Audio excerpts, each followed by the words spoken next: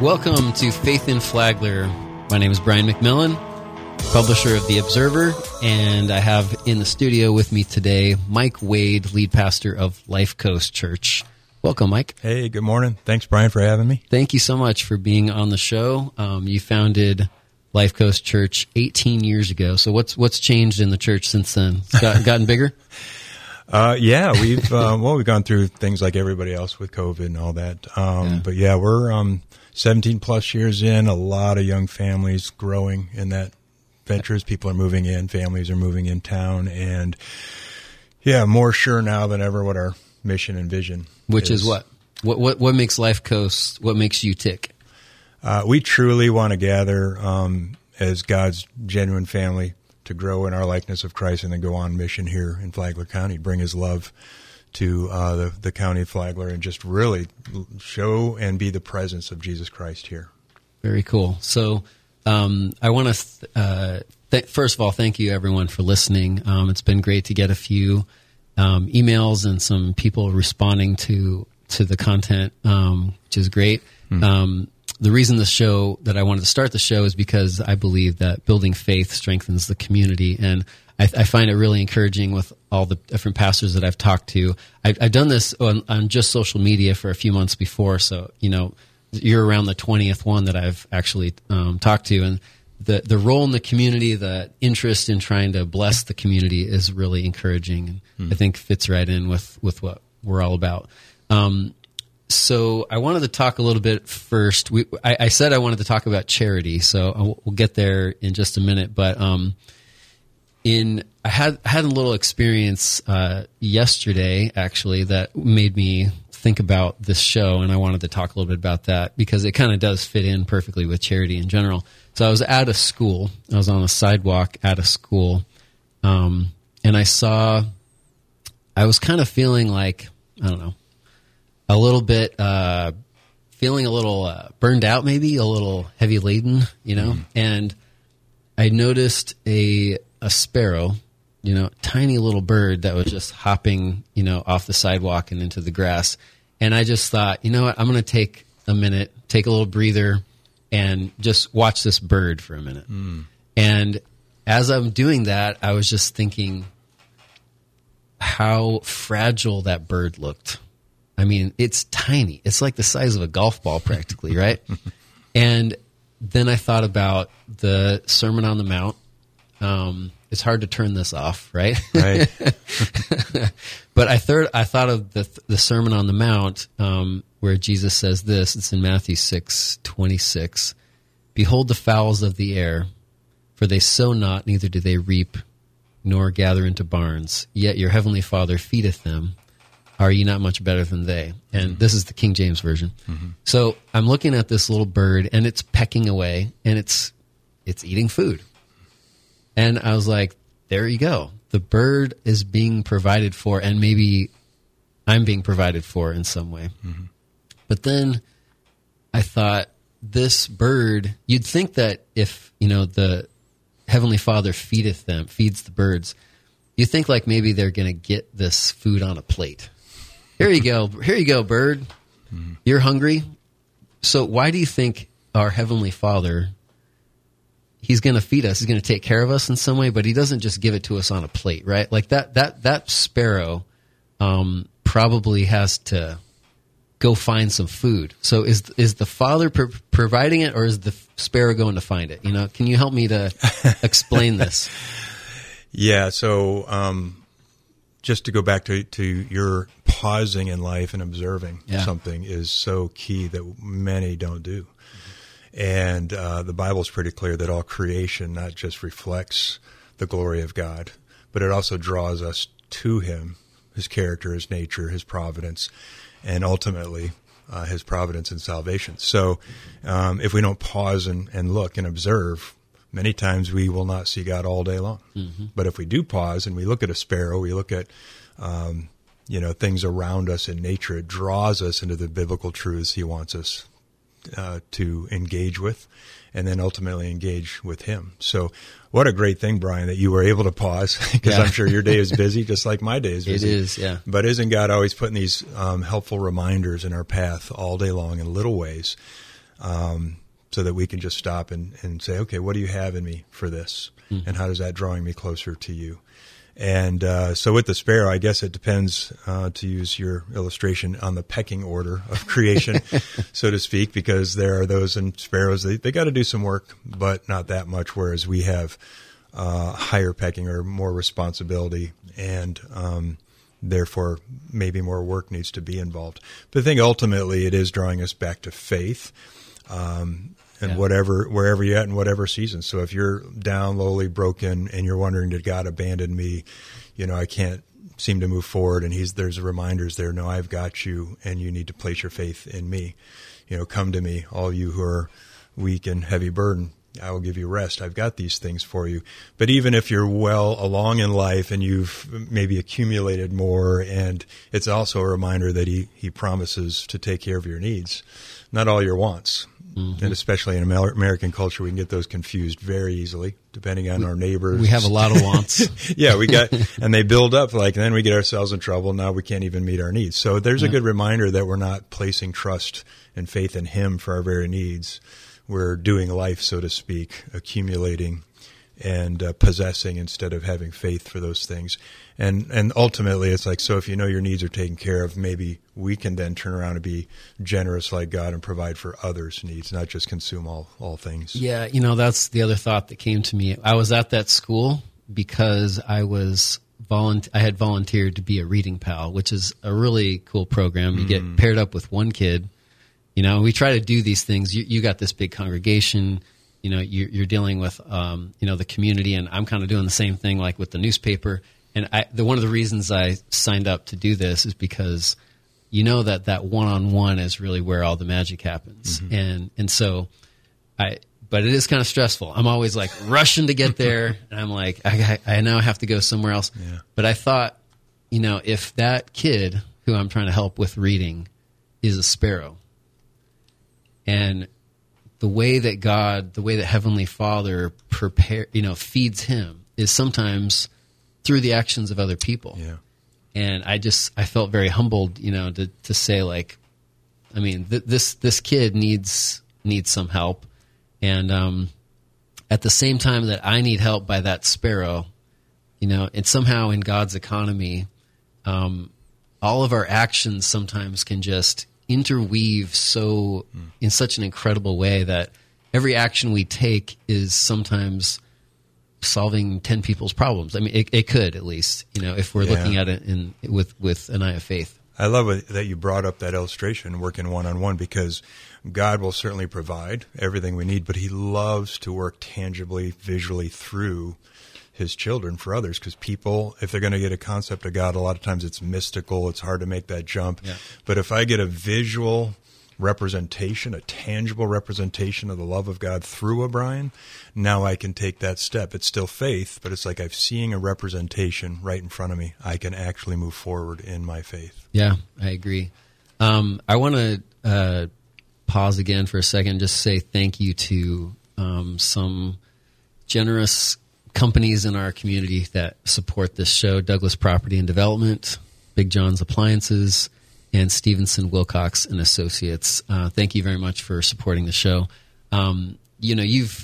You're a business owner, so I'm sure there have been times when you've had to kind of take a leap of faith. Am I going to be able to pay these bills? Is this business going to survive? Mm-hmm. How has faith impacted you in your business life? Oh, wow. I mean, it's on a daily basis. Holly and I own multiple businesses, and in the community. Swillerby's, donuts. Do you have faith that people will continue to want donuts tomorrow?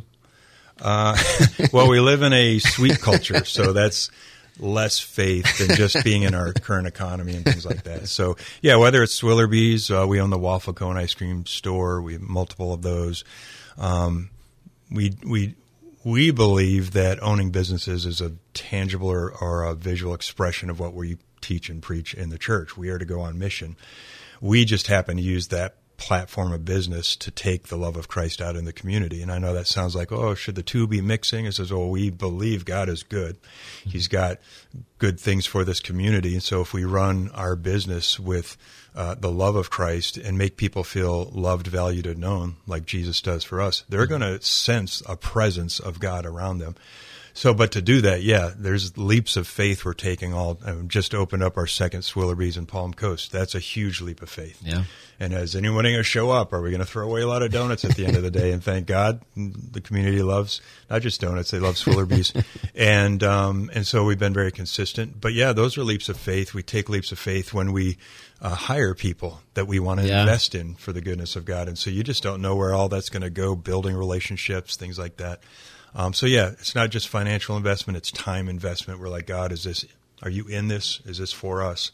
And are we trusting? Is it possible that you could feel that way and say, I believe that this is the right move, and then that's not a guarantee though that it's going to succeed, that you're going to make money on that, and that you might hire somebody feeling like, I really feel like this is going to be a great fit, and that this company experience is going to bless that life of that employee.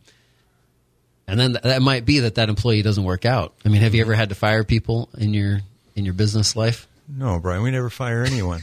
No, we reposition them to a better fit somewhere else in the community. That's a better way to put it. Is that pastoral enough? No. It is very good. But how do we, just because we're inspired to do something doesn't mean that it's going to work out. Yeah, and you bring it up, it's still real tender to us, but we took on a business just 5 months ago, and we were sure this is it. God's move. It's a whole out of the restaurant field, and within a month, we're like, we made a mistake. Wow. And Even though you felt good about it at the time. About it because we're yes people, all right, until God shuts the door, we move through it. Yep. As long as we know the worst case scenario is not going to be devastating. So we will tend to move forward, but not afraid to say that wasn't really, that was us, our capacity, our capability, and God is showing us for whatever reason it's time to give it back or to resell, take a loss, whatever.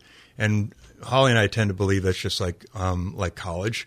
That might have been a little bit of loss of money, but it was like going to college. We learned a lot, learned to trust more in God, hear better, and we learned that we just got to make that change quicker. Don't prolong. Yeah. So, even hiring some, if we believe, okay, and then how soon is it before, like, they're not a fit? And so what's our best move here to move them into to their better fit and to do it with as much grace and love as possible? Yeah, very good. So I told you I wanted to talk about 1 Corinthians 13, this famous chapter about charity. Yeah. So again, I always use the King James version, so I'm curious like how different phrases are translated different ways. But in Corinthians 13:4, it says, "Charity suffereth long." Now, what does that mean to you? That doesn't sound like a great thing. Do I really want to suffer for a long time? Like that's what I'm being asked. Yeah. I thought we were about like getting some relief from the suffering. Yeah, well, first of all, you texted this passage, and this is so dear to my heart. It's really how I came to know Jesus at 18 years old. And so, and being a pastor, doing a lot of weddings, this is usually the go-to passage. There you go. This is perfect for weddings, and now, as you know, in context, yes, this is useful in weddings, but it has so much more depth of meaning. Yeah. And so when you really grasp the context of what love is really just the embodiment of Jesus Christ and how we are to, being filled with Christ, embody that to others. What do you mean by that, the embodiment of Jesus Christ? So, Jesus was the perfect representation of the Father. God is love. But like we said before, it seems intangible, but when Jesus decided to act on God so loved the world, he came to us and became one of us, John chapter 1. And so that is an action so that we could tangibly see the love of God for us right in front of us. And how does that look? And how does that play out in life? And he did that so we can have this chapter. So in a sense, just like Jesus came to embody love, we are supposed to do the same thing. We're supposed to follow him by embodying love in our own imperfect way. Yeah, if we see love as a concept or an emotion, that doesn't do us any good because emotions change. I fell out of love with you. But if we understand if God is love, and yet if we receive that love through Jesus, he's in us, then how does that tangibly look to those around us? Starting with our marriages and our families, of course, but in the community, how do we as believers in the Lord Jesus and become a tangible representation of love? And that's why it starts off, I believe, as charity suffers long, but love is patient. Mm-hmm. And that's the thing. If you have kids, you start to understand some of these things because God the Father and we're children of God. It's like, oh, that's what that means. Because sometimes as we're being patient with our kids, we feel like we're in suffering. It's like, come on, please move it along.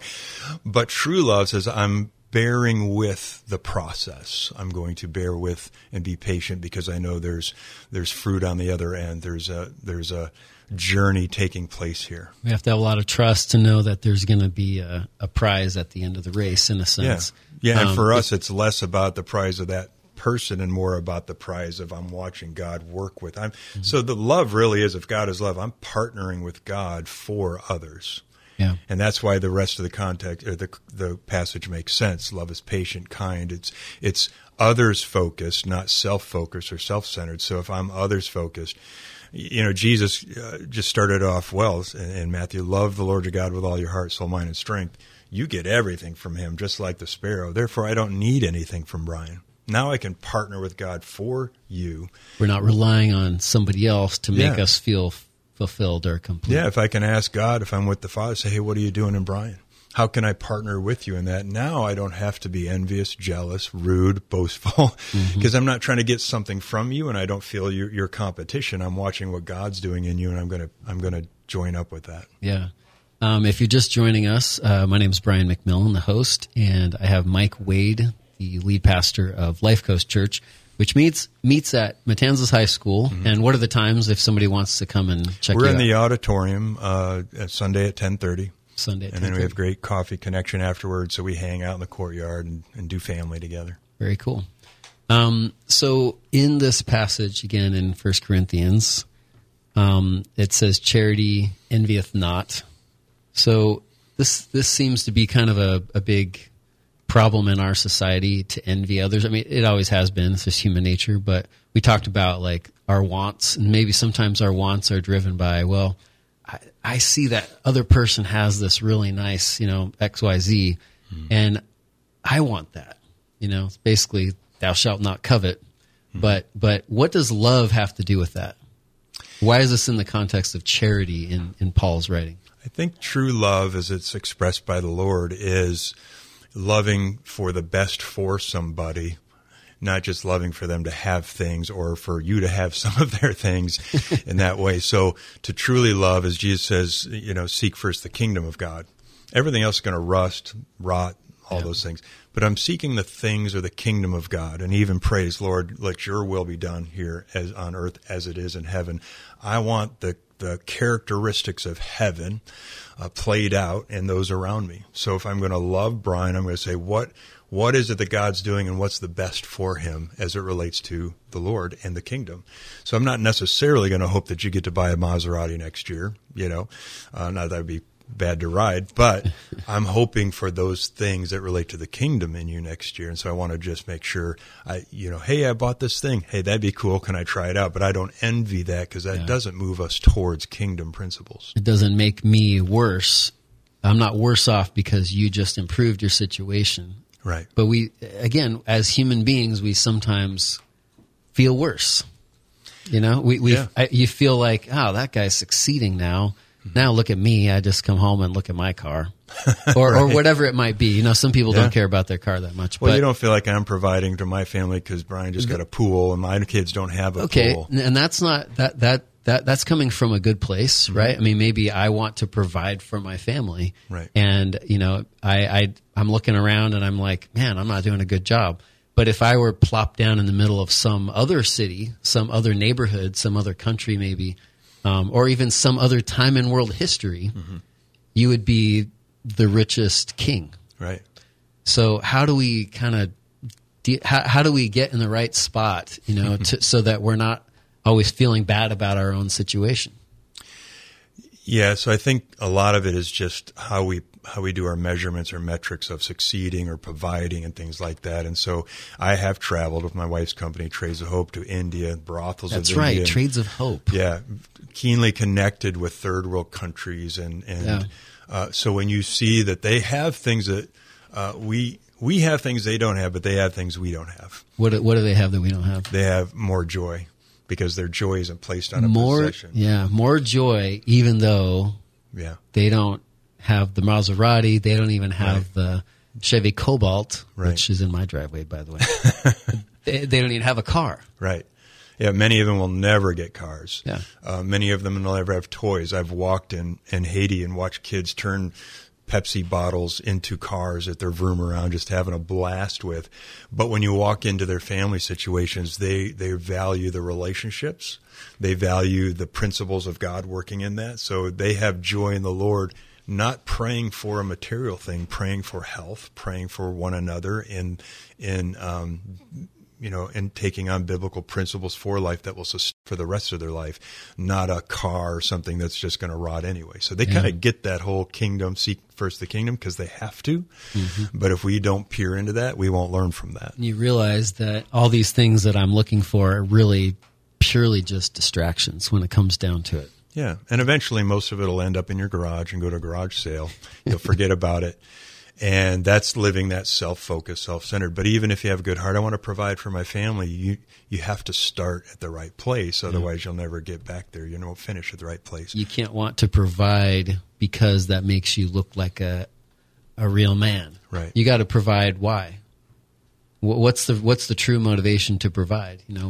Yeah, well, for me, providing well for your marital relationship and your family is providing an environment that brings relationship and nurturing and a faith of God.